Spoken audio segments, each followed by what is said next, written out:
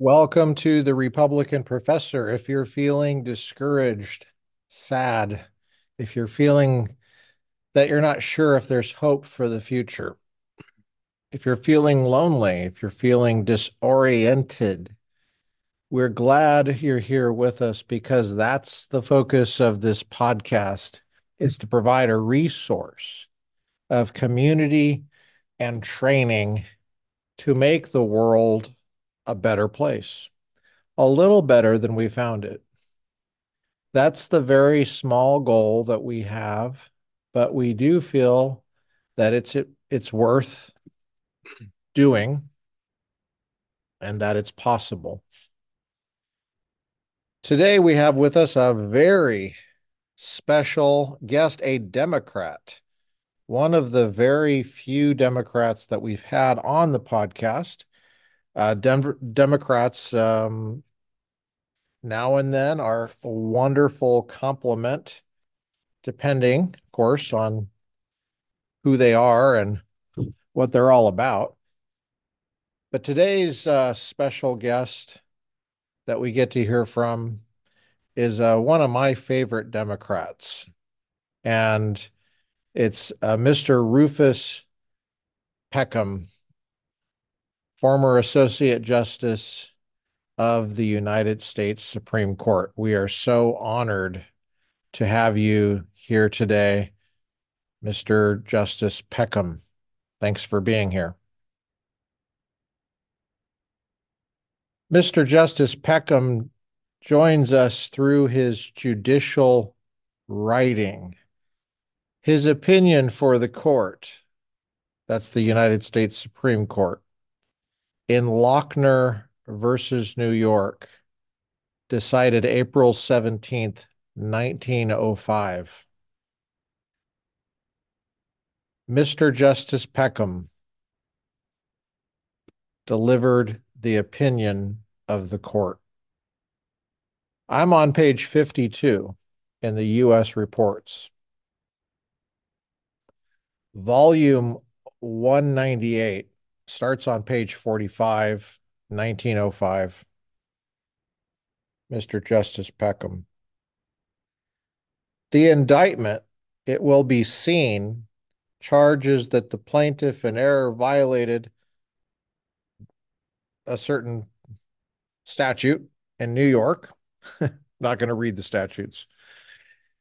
And that he wrongfully and unlawfully required and permitted an employee working for him to work more than 60 hours in 1 week. There's nothing in any of the opinions delivered in this case, either in the Supreme Court or in the Court of Appeals of the state, which construes the section and using the word quote unquote required as referring to any physical force being used to obtain the labor of an employee. It is assumed that the word means nothing more than the requirement arising from voluntary contract for such labor in excess of the number of hours specified in the statute. There is no pretense in any of the opinions that the statute was intended to meet a case of involuntary labor in any form. All the opinions assume that there is no real distinction, so far as this question is concerned, between the words required and permitted. The mandate of the statute that, quote, no employee shall be required or permitted to work is the substantial equivalent of an enactment that, quote, no employee shall contract or agree to work, unquote, more than 10 hours per day. And as there is no provision for special emergencies, the statute is mandatory in all cases. It is not an act merely fixing the number of hours which shall constitute a legal day's work, but an absolute prohibition upon the employer permitting under any circumstances more than 10 hours work be done in his establishment. The employee may desire to earn the extra money, which would arise from his working more than the prescribed time, on page 53 now, U.S. reports. But this statute forbids the employer from permitting the employee to earn it. The statute necessarily interferes with the right of contract between the employer and employees concerning the number of hours in which the latter may labor in the bakery of the employer. The general right to make a contract in relation to his business is part of the liberty of the individual protected by the 14th Amendment of the Federal Constitution. Under that provision, no state can deprive any person of life, liberty, or property without due process of law. The right to purchase or sell labor is part of the liberty protected by this amendment, unless there are circumstances which exclude the right. There are, however, certain powers existing in the sovereignty of each state in the Union, somewhat vaguely termed police powers, the exact description and limitation of which have not been attempted by the courts. Those powers, broadly stated and without at present any attempt at a more specific limitation, relate to the safety, health, morals, and general welfare of the public. Both property and liberty are held on such reasonable conditions as may be imposed by the governing power of the state in exercise of those powers. And with such conditions, the 14th Amendment was not designed to interfere. The state, however, therefore, has power to prevent the individual from making certain kinds of contracts. And in regard to them, the federal constitution offers no protection. If the contract be one which the state and the legitimate exercise of its police power has the right to prohibit, it is not prevented from prohibiting it by the 14th Amendment. Contracts in violation of a statute, either of the federal or state government, or a contract to let one's property for immoral purposes, to do any other unlawful act, could obtain no protection from the federal Constitution as coming under the liberty of person or of free contract. I'm on page 54 of the U.S. report. Therefore, when the state by its legislature in the assumed exercise of its police powers has passed an act which seriously limits the right to labor or the right of contract in regard to their means of livelihood between persons who are sui juris, both employer and employee, it becomes of great importance to determine which shall prevail: the right of the individual to labor for such time as he may choose, or the right of the state to prevent the individual from laboring or from entering into any contract to labor beyond a certain time prescribed by the state.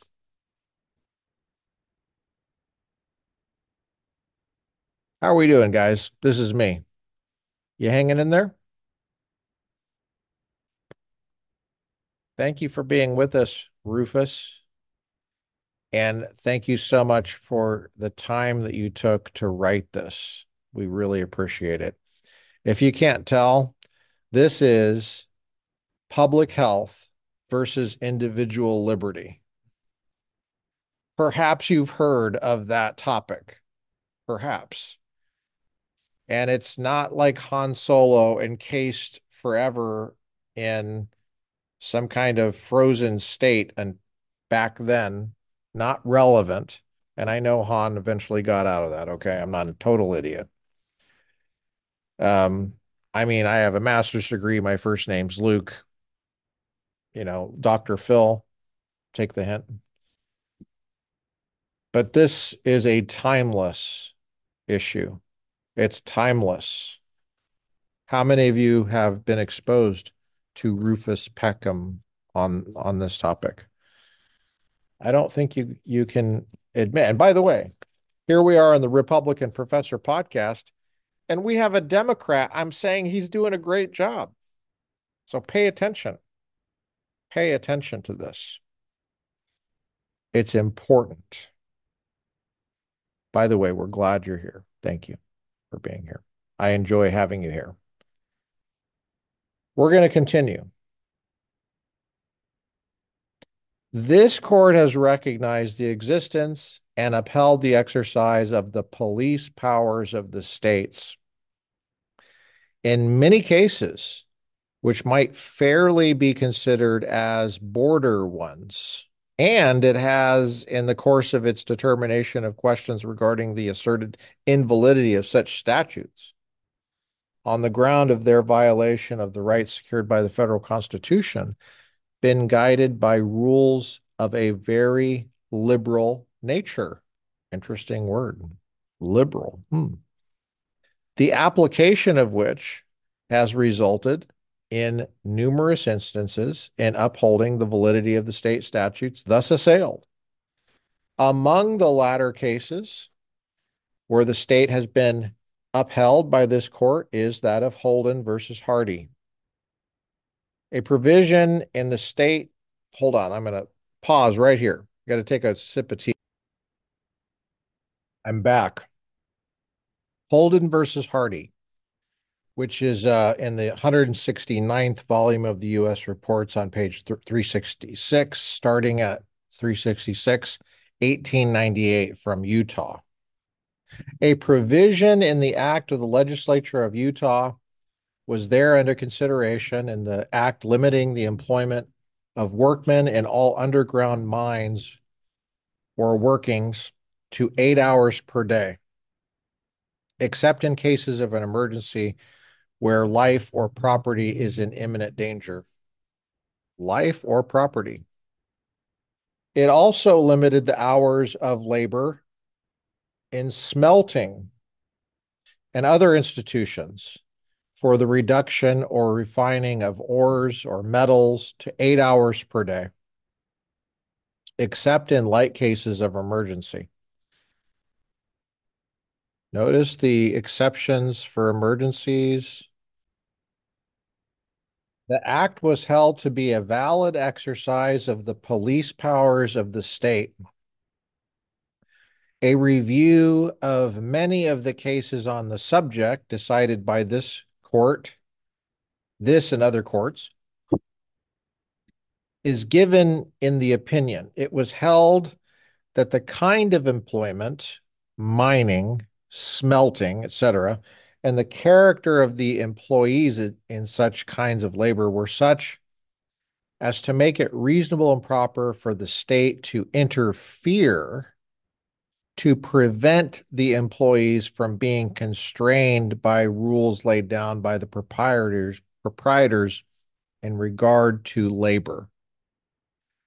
The following citation, page 55 now, from the observation of the Supreme Court of Utah in that case, was made by the judge writing the opinion of this court and approved, quote, the law in question is confined to the protection of that class of people engaged in labor in underground mines and in smelters and other works wherein ores are reduced and refined. This law applies only to the classes subject by their employment to the peculiar conditions and effects attending underground mining and work in smelters and other works for the reduction and refining of ores. Therefore, It's not necessary to discuss or decide whether the legislature can fix the hours of labor in other employments, unquote. This is Rufus again, Rufus Peckham, Lochner versus New York, page 55.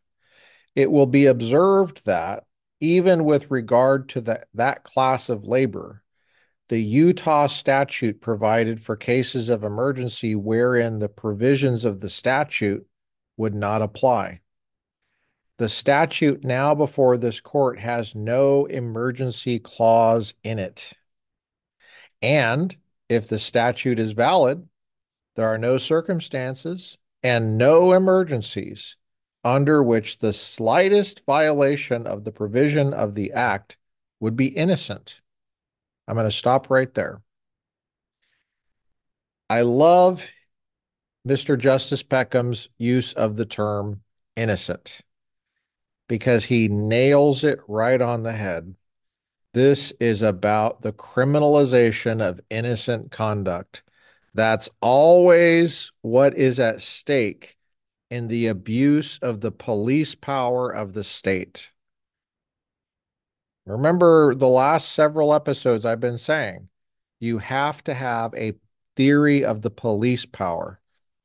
I really need to reach out to Randy Parnett because he was one of the ones that got me thinking about because the way he said it one time, um, he just, it was one of those bracing moments in your career where somebody just says something in a crystal clear way that makes you think about it for the first time, even though you've been thinking about it for a long time, but in a new way. You think about it the first time in a new way. And he said, you got to have a theory of the police power. And I realized at that moment, I wasn't sure if I had a theory of the police power. Um, and most people don't. So we're working on that right now. We're working on a theory of the police power. Rufus is letting us peer into his thinking on this, and I'm liking it so far. I'm enjoying it. I hope you are. Keep going. Let's keep going. Okay.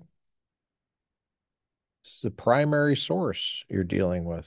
It's a very, very important case. Very important. I'm going to read that last sentence again. Here's Rufus Peckham again, Mr. Justice Peckham. Lochner versus New York, page 55. The statute now before this court has no emergency clause in it. In other words, the New York bakery one limiting work to 60 hours a week. And if the statute is valid, there are no circumstances and no emergencies under which the slightest violation of the provision of the act would be innocent. In other words, what he's saying is it's always been perfectly innocent conduct to work 11 hours in a day.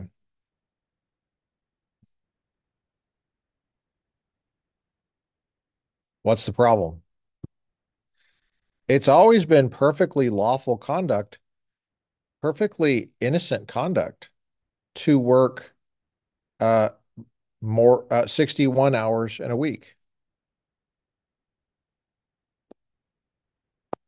I mean, if you go back to this special revelation in the law, the Torah, the Ten Commandments, there is a major regulation there that limits the work week to 6 days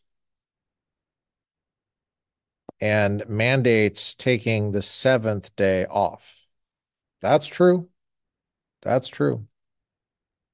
Um, so let's continue. Okay. Here's Mr. Justice Peckham again. There's nothing in Holden versus Hardy. That's the mine regulation, 8 hours a day for mines and smelt work in Utah. They upheld that. There's nothing in Holden versus Hardy that covers the case now before us, nor does Atkins versus Kansas touch the case at bar. The Atkins case was decided upon the right of the state to control its municipal corporations and to prescribe the conditions upon which it will permit the work of a public character to be done for a municipality.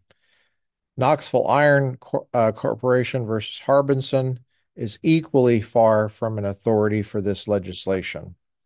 The employees in that case were held to be a disadvantage with the employer in matter of wages.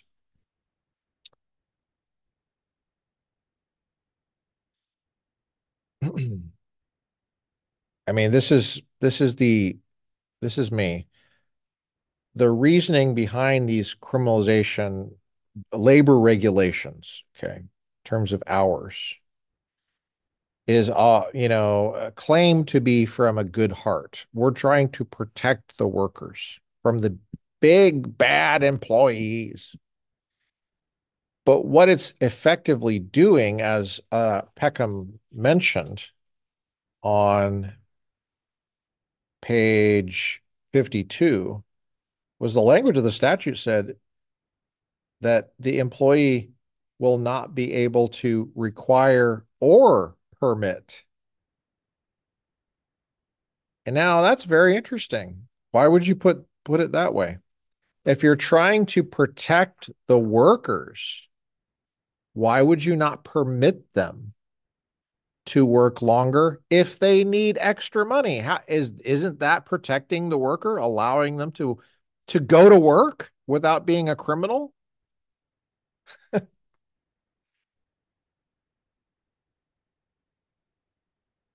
These do-gooders. It's these do-gooders. It's what Thomas Sowell calls the do-gooders.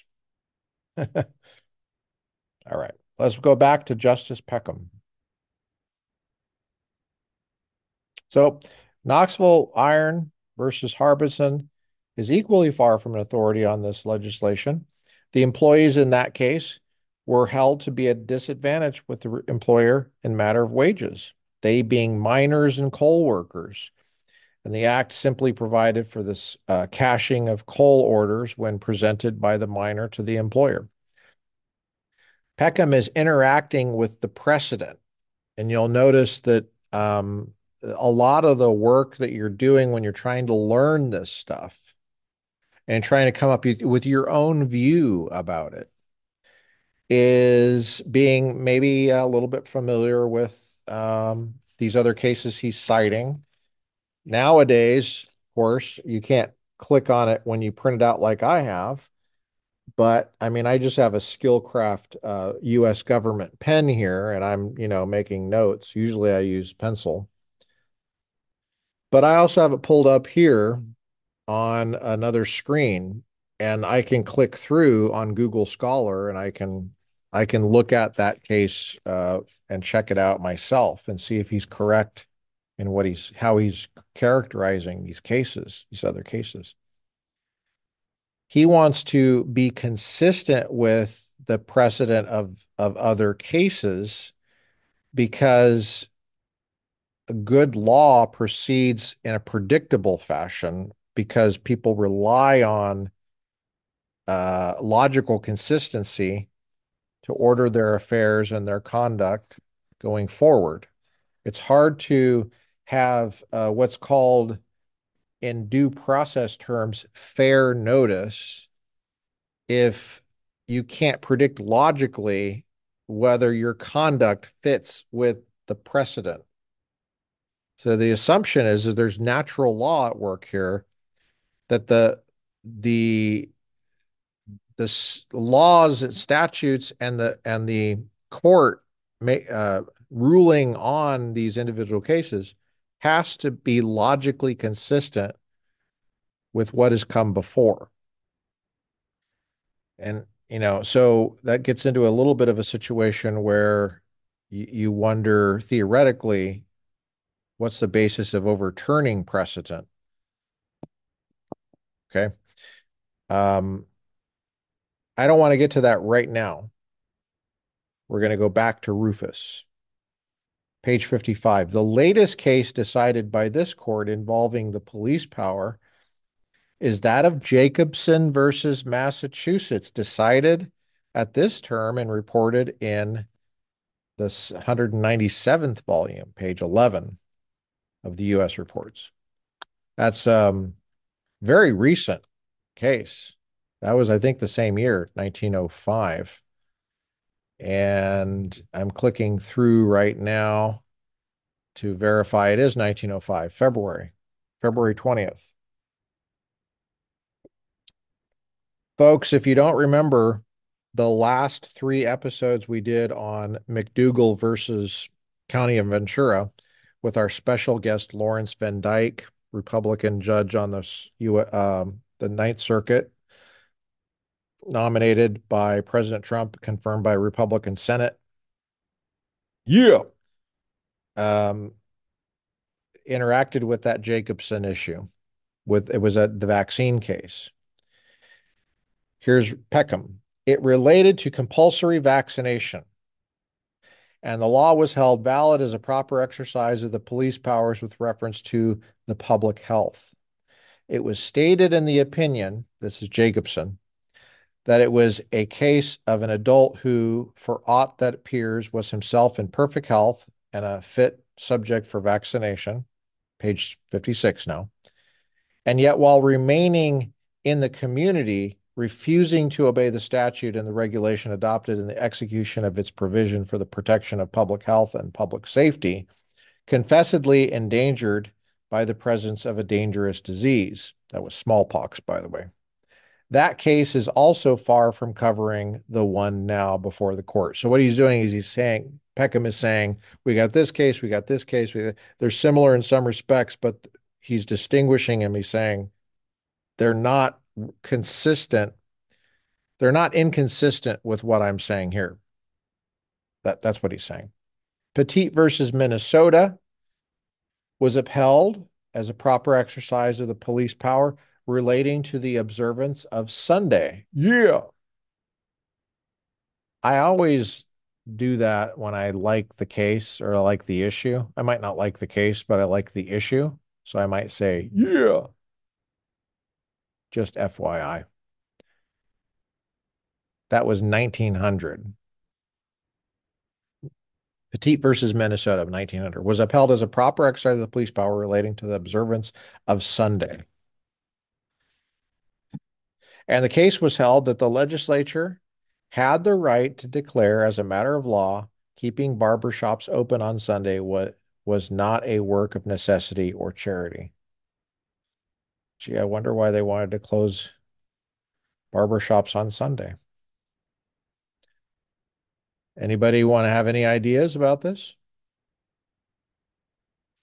It's an interesting case to read. I'm not going to read it right now, but I mean, I have it in front of me, but I'm not going to read it to you. Um, but it's that old Sabbath tradition from the Bible. What they did was they made it a part of the statutory law of the state, the a version of the Sabbath. Shows the biblical influence on the United States. Now he's saying that's perfectly valid as a police power, just like maybe defining marriage accurately would be a proper function of the police power. Redefining marriage inaccurately would not be a proper function of the police power. This is me. This is not Peckham. Peckham's not saying this. He didn't have to say it. It wasn't an issue back then.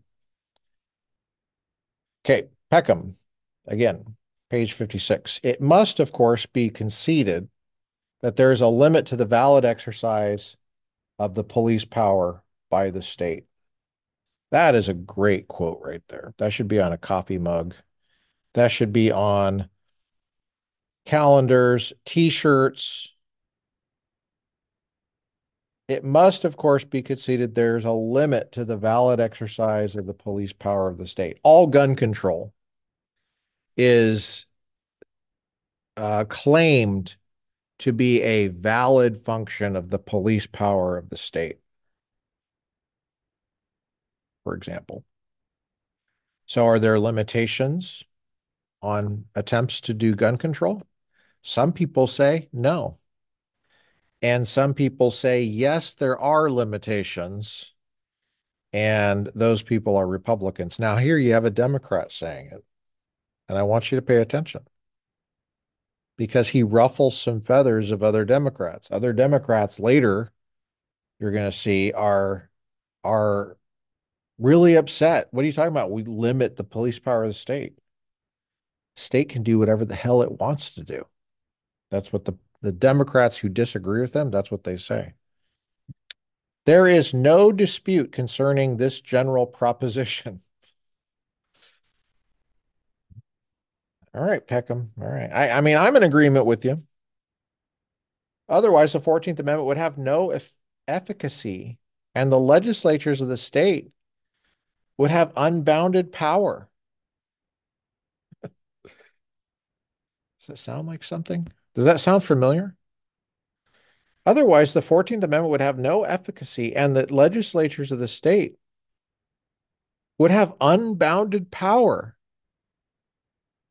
And it would be enough to say that any piece of legislation was enacted to conserve the morals, the health, or the safety of the people. Such legislation would be valid, no matter how absolutely without foundation the claim might be. The claim of the police power would be a mere pretext, become another and delusive name for the supreme sovereignty of the state to be exercised free from constitutional restraint. This is not contended for in every case that comes before this court, therefore, where legislation of this character is concerned and where the protection of the federal Constitution is sought, the question necessarily arises, is this a fair, reasonable, and appropriate exercise of the police power of the state? Or is it an unreasonable, unnecessary, and arbitrary interference with the right of the individual to his personal liberty or to enter into those contracts in relation to labor, which may seem to him appropriate or necessary for the support of himself or his family? That's a question. Of course, the liberty of contract relating to labor includes both parties to it. The one has as much right to purchase as the other to sell labor. Incidentally, I would just, since this is the Republican Professor podcast, I always like to remind you the 14th Amendment was a Republican law. It was a spruced up version of the first Civil Rights Act, which was 1866. So when people say the civil rights movement, and what they mean by that is like the 50s and 60s, 1950s and 1960s, and they mean like black people, the civil rights movement. I mean, that's not the civil rights movement. It's the civil rights movement. I mean, the first Civil Rights Act was 1866, all Republicans. And yes, it did involve black people at the time, but it was all Republicans.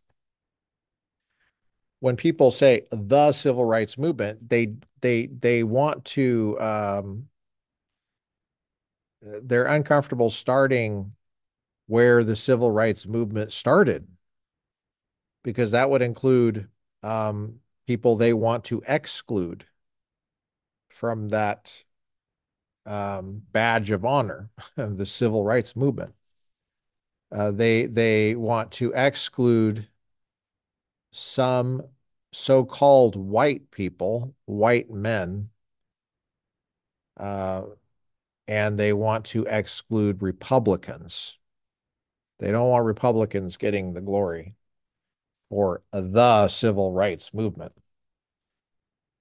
But this is all true. The 14th Amendment. I mean, look at Peckham. Here, look at Peckham. He's talking about this in 1905, and he's a Democrat. He's accepted the Republicans won on the 14th Amendment. That, okay. This is here we go. He seems to even believe in it. He seems to say, yeah, this is what we got to do. I think the civil rights movement started with like, I mean, if you want to go back to England, you could go back to England, Civil Rights Act, the the Bill of Rights. You could go back to the Magna Carta. I mean, you could keep going back. You could go back to the Bible, I guess. Um, but just be careful when people say the civil rights movement and they act like it just came out of nowhere. You know, there was no civil rights movement, and then boom, there's a civil rights movement all of a sudden in the 1950s. Like, whoa, whoa, where'd that come from? That's not how it happened. Folks like that have a political agenda. So many people don't even know about the agenda anymore because it's thoughtless. It's just patterns of thought and speech that people don't think about anymore. All right, here we go. Page 57 is coming up. This is not a question of substituting the judgment of the court for that of the legislature. Page 57. If the act be within the power of the state, it is valid, although the judgment of the court might be totally opposed to the enactment of such a law. But the question would still remain, is it within the police power of the state? And that question must be answered by the court. The question whether this act is valid as a labor law, pure and simple, may be dismissed in a few words. There is no reasonable ground for interfering with the liberty of person or the right of free contract by determining the hours of labor in the occupation of a baker. I'm going to point out here what he's doing here. He's not writing a dissertation that is perfectly general about labor generally and hours of labor generally. He's cabining his comments to the issue before the court, which is the statute about restricting the number of hours in New York's state for bakers and bakers only. And a wonderful book on this is David Bernstein. I think it's David E. Bernstein. I'm going to look it up just so I remember because I don't want him to watch this and be upset at me. Hold on a sec. I hope you're having fun. I'm having fun. I'm still having Christmas candy, so I had to go grab some. The name of the scholar's re of um, the name of the scholar I was referencing, David E. Bernstein, wrote Rehabilitating Lochner. The subtitle is Defending Individual Rights Against Progressive Reform. Excellent book. Excellent book. I want to have him on the podcast. I haven't reached out to him. But at some point, we'll get him on. We got to get Rufus Peckham on first. So we have Rufus here.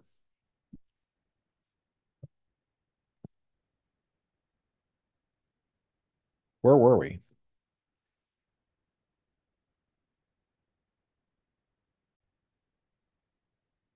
All right. There is no contention that bakers as a class are not equal in intelligence and capacity to men in other trades or manual occupations, or that they are not able to assert their rights and care for themselves without the protecting arm of the state, interfering with their independence of judgment and of action. They are in no sense wards of the state, Viewed in the light of a purely labor law with no reference whatever to the question of health, we think that a law like the one before us involves neither the safety nor the morals nor the welfare of the public, and that the interest of the public is not in the slightest degree affected by such an act. The law must be upheld, if at all, as a law pertaining to the health of the individual engaged in the occupation of a baker. It does not affect any other portion of the public than those who are engaged in that occupation. Clean and wholesome bread does not depend upon whether the baker works but 10 hours per day or only 60 hours a week.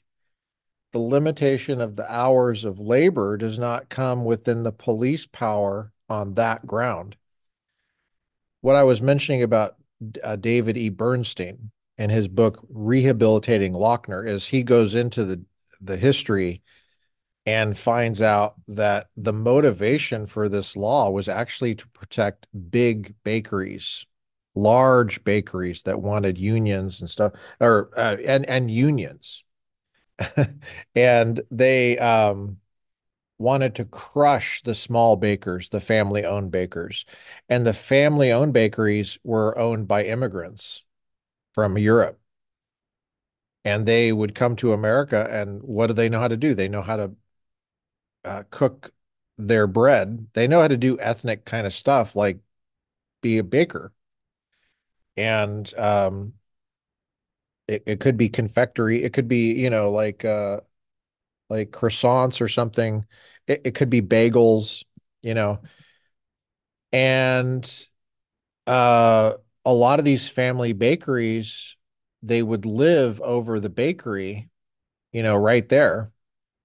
I don't know if you I always think of this film, and it's anachronistic to point this out, but the film Moonstruck, which is I think it's in New York City, supposed to be in New York City, and it's got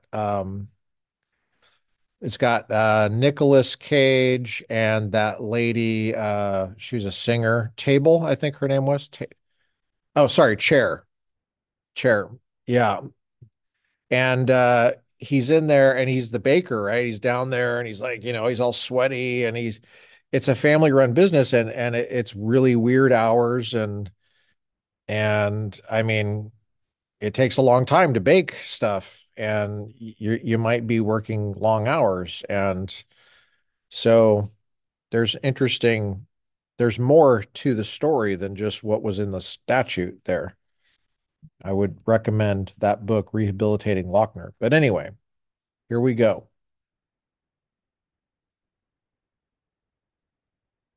So it is a question of which of two powers or rights shall prevail: the power of the state to legislate, or the right of the individual to liberty of person and freedom of contract. Incidentally, I know I'm interrupting a lot, but the whole issue of slavery and the Republicans beating the Democrats on the issue of slavery, which led to the 14th Amendment, and the 13th Amendment abolishing slavery, and the 15th Amendment protecting the right to vote of newly freed slaves. That was a freedom of contract issue. That was all about freedom of contract. That was a labor issue. Having freedom to contract for your labor. So I mention this because it's not like it's a separate issue. It goes back to the heart of slavery, the heart of the Republican Party.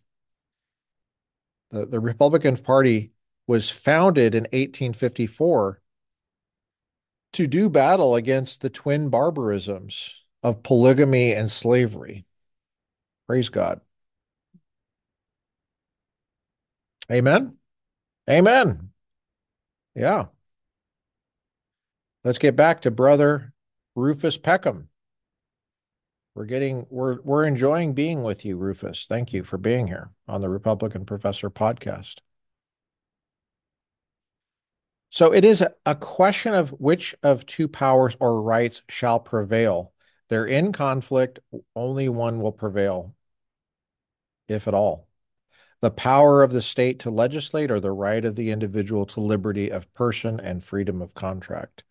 The mere assertion that the subject relates, though but in a remote degree, to public health does not necessarily render the enactment valid. The act must have a more direct relation as a means to an end, and the end itself must be appropriate and legitimate before an act can be held to be valid, which interferes with the general right of an individual to be free in his person and in his power to contract in relation to his own labor.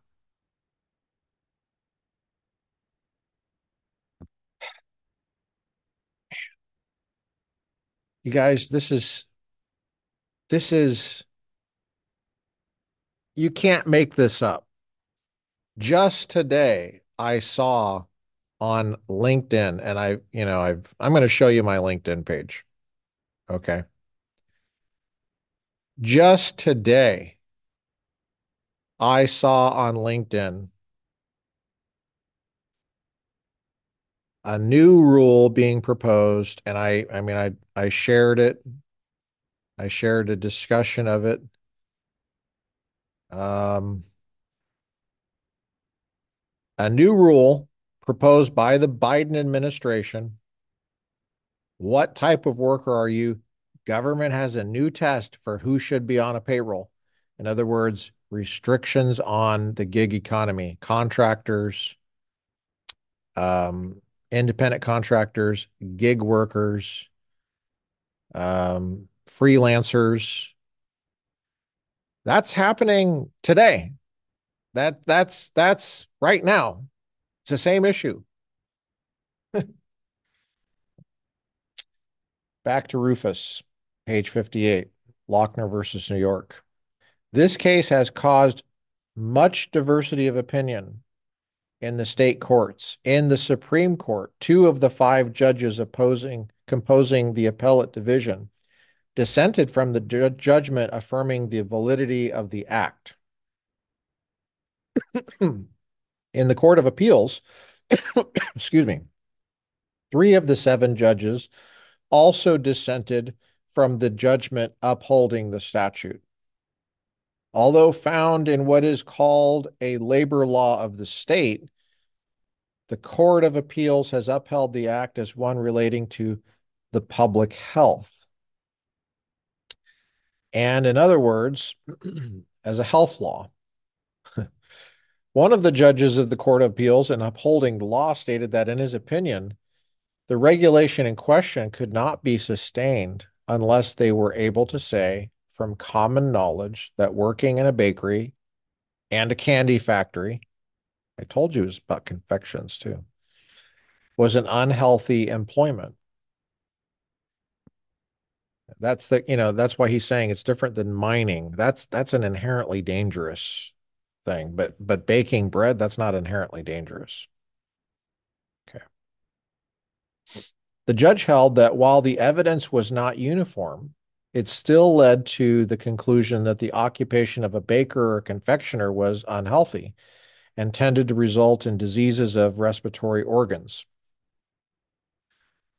Three of the judges dissented from that view, and they thought the occupation of baker was not to such an extent unhealthy as to warrant the interference of the legislature with the liberty of the individual. We think the limit of the police power has been reached and passed in this case.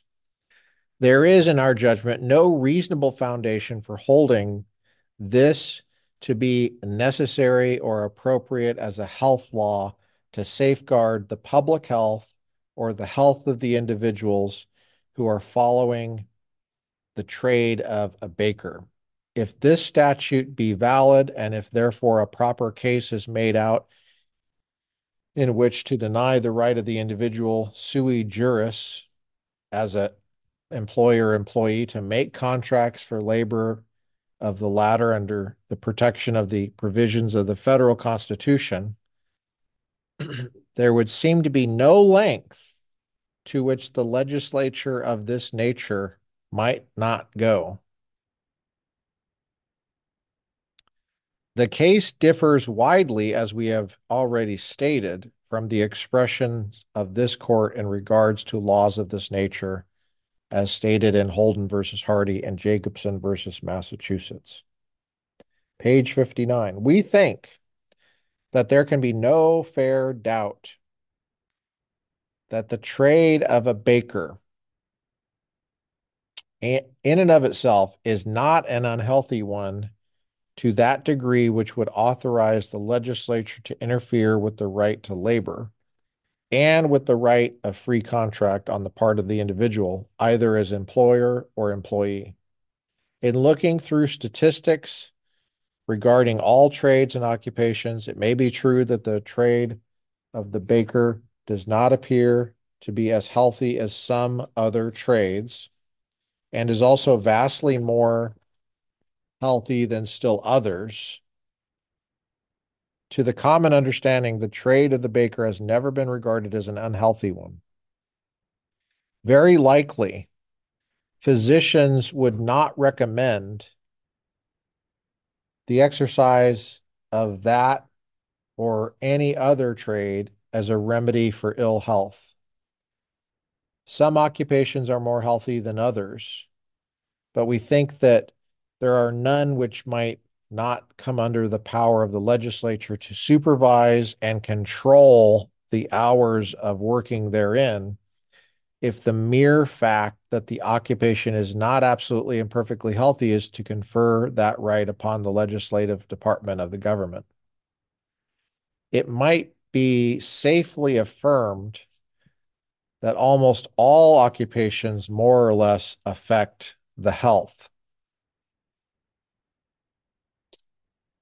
There must be more than the mere fact of possible existence of some small amount of unhealthiness to warrant legislative interference with liberty. Put that on a coffee mug. That's a coffee mug quote right there. There must be more than the mere fact of the possible existence of some small amount of unhealthiness to warrant legislative interference with liberty.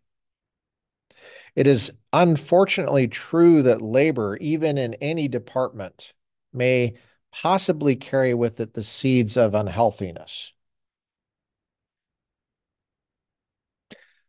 But are we all, on that account, at the mercy of legislative majorities? Another coffee mug quote. That's February's centerfold in Natural Right magazine. A printer, a tinsmith, a locksmith, a carpenter, a cabinet maker, a dry goods clerk, a lawyer, a physician's clerk, a clerk in almost any kind of business would all come under the power of the legislature on this assumption. No trade, no occupation, no mode of earning one's living could escape this all-pervading power. And the acts of the legislature in limiting the hours of labor in all employments would be valid, although such limitation might seriously cripple the ability of the laborer to support himself and his family. Incidentally, what this new rule proposed by the Biden administration, which was modeled from what I hear on AB 5 from a few years ago, 2019, I believe it was, in California, it's a disaster. It is a disaster. Basically, it bureaucratizes. There's another layer of government which gets in the way of contracting for labor to do any number of things, to make a living, to be able to make a living. You got to jump through more hoops. And even so, even some bureaucrat has got to say, no, you can't do that. You can't do that for a living. You can't do it that way. You have to be a W-2. And they just think you can, you know, top down based on the probably, yeah, based on what? AB 5 was passed by the legislature in California. This is a rule that's not passed by the legislature on the federal level that they're proposing. Anyway, it's a similar issue going on right now. It's unprecedented in American history, besides like with slavery. With slavery, there was a regulation of labor that is so radical and so evil. And of course, it was Democrats back then that enjoyed that. It's Democrats now that want to control the labor issue just as much. They're control freaks. All right. Oh, in our large cities, there are many buildings into which the sun penetrates for but a short time in each day. And these buildings are occupied by people carrying on the business of bankers, brokers, lawyers, real estate, and many other kinds of business, aided by many clerks, messengers, and other employees. Page 60 now. Upon the assumption of the validity of this act under review, it is not possible to say that an act prohibiting lawyers or bank clerks or others from contracting to labor for their employers more than 8 hours a day would be invalid. It might be said that it is unhealthy to work more than that number of hours in an apartment lighted by artificial light during the working hours of the day, that the occupation of the bank clerk, the lawyer's clerk, the real estate clerk, or the broker's clerk in such offices is therefore unhealthy, and the legislature in its paternal wisdom must therefore have a right to legislate on the subject of and to limit the hours for such labor, and if it exercises that power and its validity be questioned, it is sufficient to say it has reference to the public health. It has reference to the health of the employees condemned to labor day after day in buildings where the sun never shines. It is a health law and therefore valid and cannot be questioned by the courts. He's saying you could say that if you were one of these control freak people. It is also urged, pursuing the same line of argument, that it is to the interest of the state that its population should be strong and robust, and therefore any legislation which may be said to tend to make people healthy must be valid as health laws enacted under the police power. If this be a valid argument and a justification for this kind of legislation, it follows that the protection of the federal Constitution from undue interference with liberty of person and freedom of contract is visionary. Wherever the law is sought to be justified as a valid exercise of the police power, scarcely any law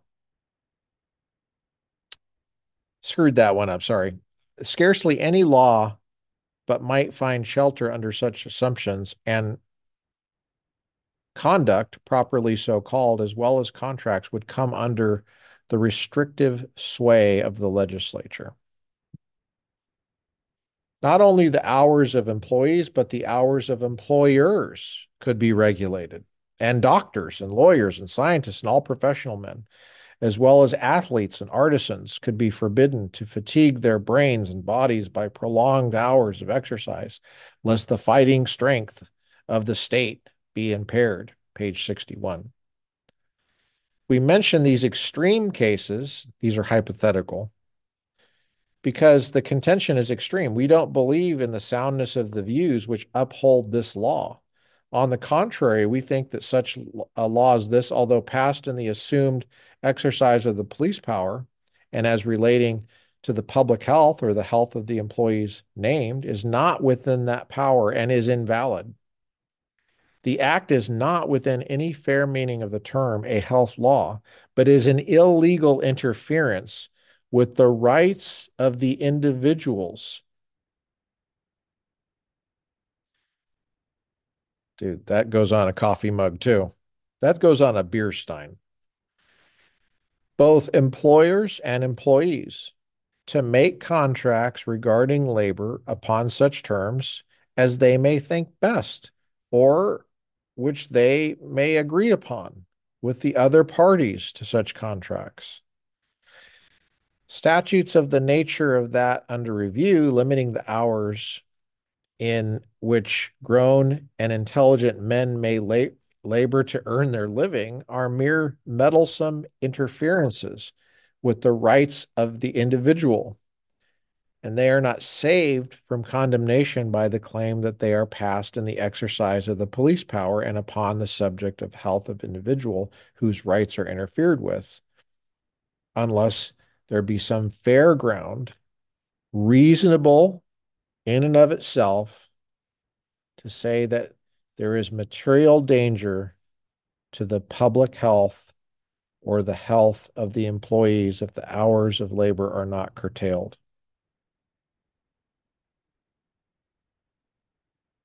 If this is not clearly the case, the individuals whose rights are thus made the subject of legislative interference are under the protection of the federal Constitution regarding their liberty of contract as well as of person, and the legislature of the state has no power to limit their right as proposed in this statute. All that it could properly do has been done by it with regard to the conduct of bakeries as provided for in other sections of the act set forth. These several sections provide for the inspection of the premises where the bakery is carried on with regard to furnishing proper washrooms, water closets, apart from the bake room, and also in regard to providing proper drainage, plumbing, and painting. The sections, in addition to provide for the height of the ceiling, the cementing or tiling of floors where necessary in the opinion of the factory inspector, and for other things of that nature, alterations, page 62, are also provided for and are made where necessary in the opinion of the inspector in order to comply with the provisions of the statute. These various sections may be wise and valid regulations, and they certainly go to the full extent of providing for the cleanliness and the healthiness, so far as possible, of the quarters in which bakeries are to be conducted. Adding to all these requirements, a prohibition to enter into any contract of labor in a bakery for more than a certain number of hours a week is, in our judgment, so wholly beside the matter of a proper, reasonable, and fair provision as to run counter to that liberty of person and of free contract provided for in the federal Constitution. It was further urged upon the argument that restricting the hours of labor in the case of bakers was valid because it tended to cleanliness on the part of workers, as a man was more apt to be clean when not overworked. And if cleanly, then his output was also more likely to be so. What has already been said applies with equal force to this contention. We do not admit the reasoning to be sufficient to justify the claimed right of such interference. The state in that case would assume the position of a supervisor or pater familias,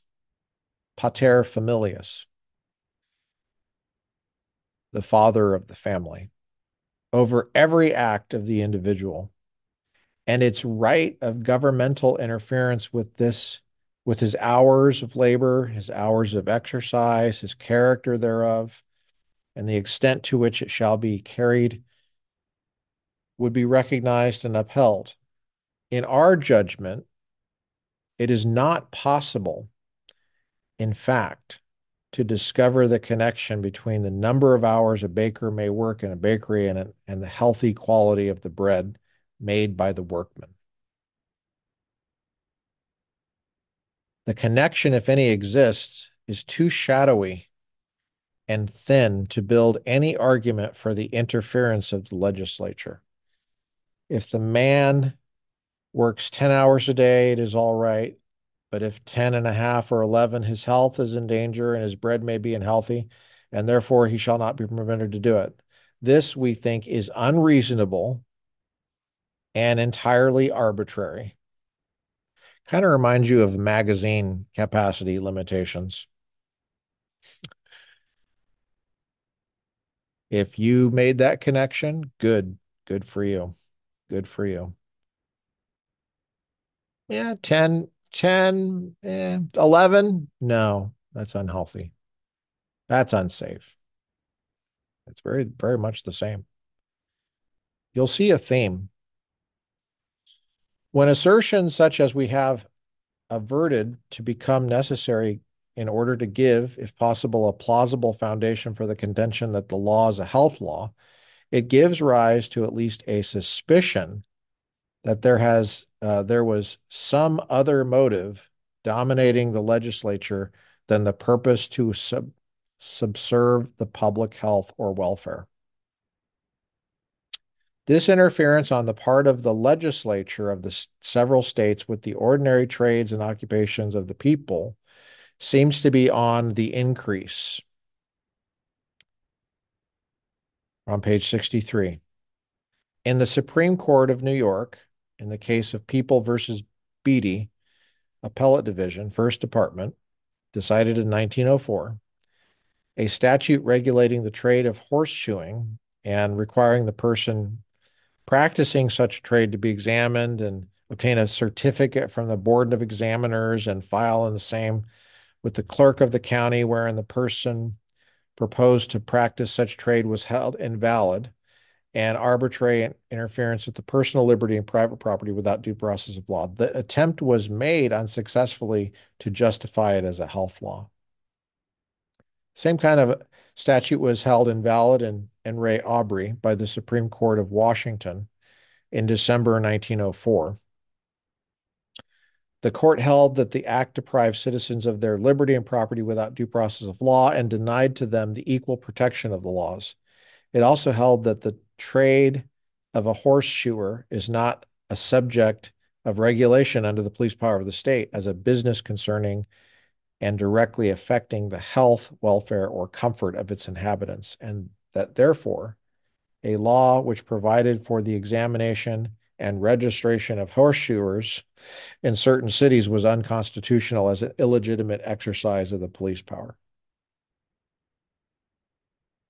The Supreme Court of Illinois in Bissett versus People also held that a law of the same nature providing for the regulation and licensing of horseshoers was unconstitutional as an illegal interference with the liberty of individual in adopting and pursuing such a calling as he may choose, subject only to the restraint necessary to secure the common welfare. In these cases, page 64, the courts upheld the right of free contract and the right to purchase and sell labor upon such terms as the parties may agree to. In other words, he's saying the benefit of the doubt should be on the individuals trying to contract for labor. And the legislature should have the burden of proving not just making an assertion, but proving that their intrusion on liberty is a valid exercise of police power. In other words, it is actually related, not possibly related in somebody's mind, possibly but actually related to health and welfare. Because otherwise, what you have is just states that are constantly regulating, increasing the state, increasing the bureaucrats, which are paid by tax money, and they just stick their nose into everything and make everything more of a pain in the ass, actually, and more expensive. And the real harm is violating people's rights. It is impossible for us to shut our eyes to the fact that many of the laws of this character, while passed under what is claimed to be the police power for the purpose of protecting public health or welfare, are in reality passed from other motives. Hmm, fascinating and relevant. We are justified in saying so when, from the character of the law and the subject upon which it legislates, it is apparent that the public health or welfare bears but the most remote relation to the law.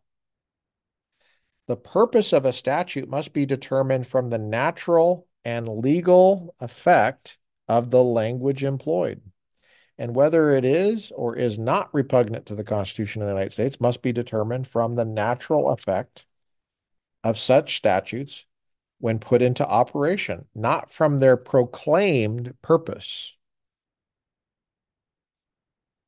The court looks beyond the mere letter of the law in such cases. I remember when I was in high school, I was arguing with there was a Democrat on the newspaper with me, and we got along. His name was Adam Foster, and he once said to me that Reagan vetoed the Clean Air Act. And I remember thinking to myself, so you read the title of the act, and that was the end of the story for you. It must obviously just be just about clean air, and that's what it is. And that's the only thing that needs to be thought of is just the mere title of it. You don't even need to read it. And I was pointing out that that's because Reagan read the act and found it was totally repugnant. Doesn't matter what you call it. You can call it whatever you want. Call it whatever fancy pants thing you want to call it. But there are some people that have such low attention spans that and most people, I think, they just they don't think very deeply, so they're easily manipulated. By the way, this is at the turn of the century, 1905. This Lochner, he's saying this is happening more and more where states are getting involved and trying to legislate details that they never tried to legislate before. They really have no business doing, given our Constitution. Um, that's right around the same time, Marxism had been going on in Europe for like decades, like the theories, the percolating intelligentsia. So there's percolating revolutions in Russia, socialist revolutions that have already happened in other parts of Europe based on these lefty, and so the same thing comes over to America, and it tries to adopt itself to uh, the language and the forms of the American experiment. And some people can see that for what it is, and others can't. And therein lies the heart of American politics. Then, as now, here we go. Keep going.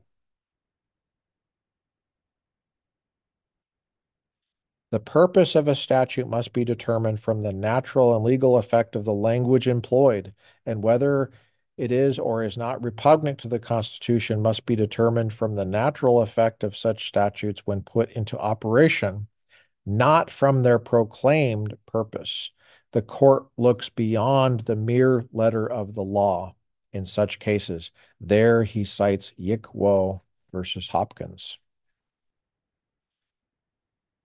It is manifest to us that the limitation of the hours of labor as provided for in this section of the statute under the indictment is found, and the plaintiff in error convicted, he was convicted, has no such direct relation to and no such substantial effect upon the health of the employee as to justify us in regarding the section as really a health law. It seems to us that the real object and purpose were simply to regulate the hours of labor between the master and his employees, all being men sui juris, in private business, not dangerous to any degree to morals or in any real and substantial degree to the health of the employees. Under such circumstances, the freedom of master and employee to contract with each other in relation to their employment and in defining the same cannot be prohibited or interfered with without violating the federal Constitution. The judgment of the Court of Appeals of New York, as well as that of the Supreme Court and of the County Court of Oneida County, must be reversed and the case remanded to the county court for further proceedings not inconsistent with this opinion. Thank you for so much for joining us on the Republican Professor podcast. Let's thank Justice Rufus Peckham, a Democrat, for writing this, for his time introducing us to the timeless issue of the proper role of the police power of the state in relation to individual liberty. We'll see you next time.